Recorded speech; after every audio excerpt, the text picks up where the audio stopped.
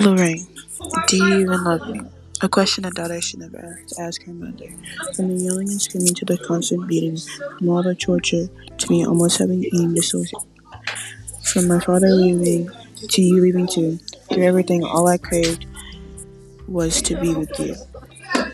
You even told yourself and other people that I wasn't yours. Even though we have the same button nose, the same deep brown eyes, the same chocolate skin, the same abnormally large head, the same oddly proportioned body figure.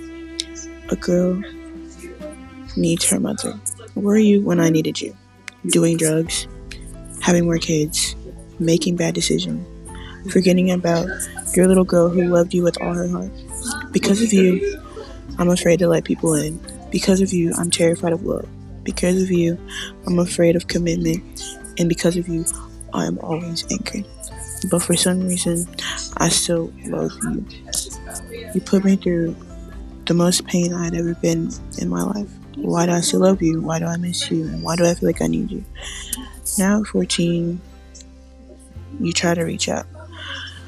Every time I see your name pop on my screen, I get misty-eyed, my blood starts to boil, my soul gets sucked out of my body. Then I remember I'm not a little girl anymore. I'm not blinded by my love for you. It hurts being wrong, doesn't it? Well, now you're gonna be the one asking, do you even love me?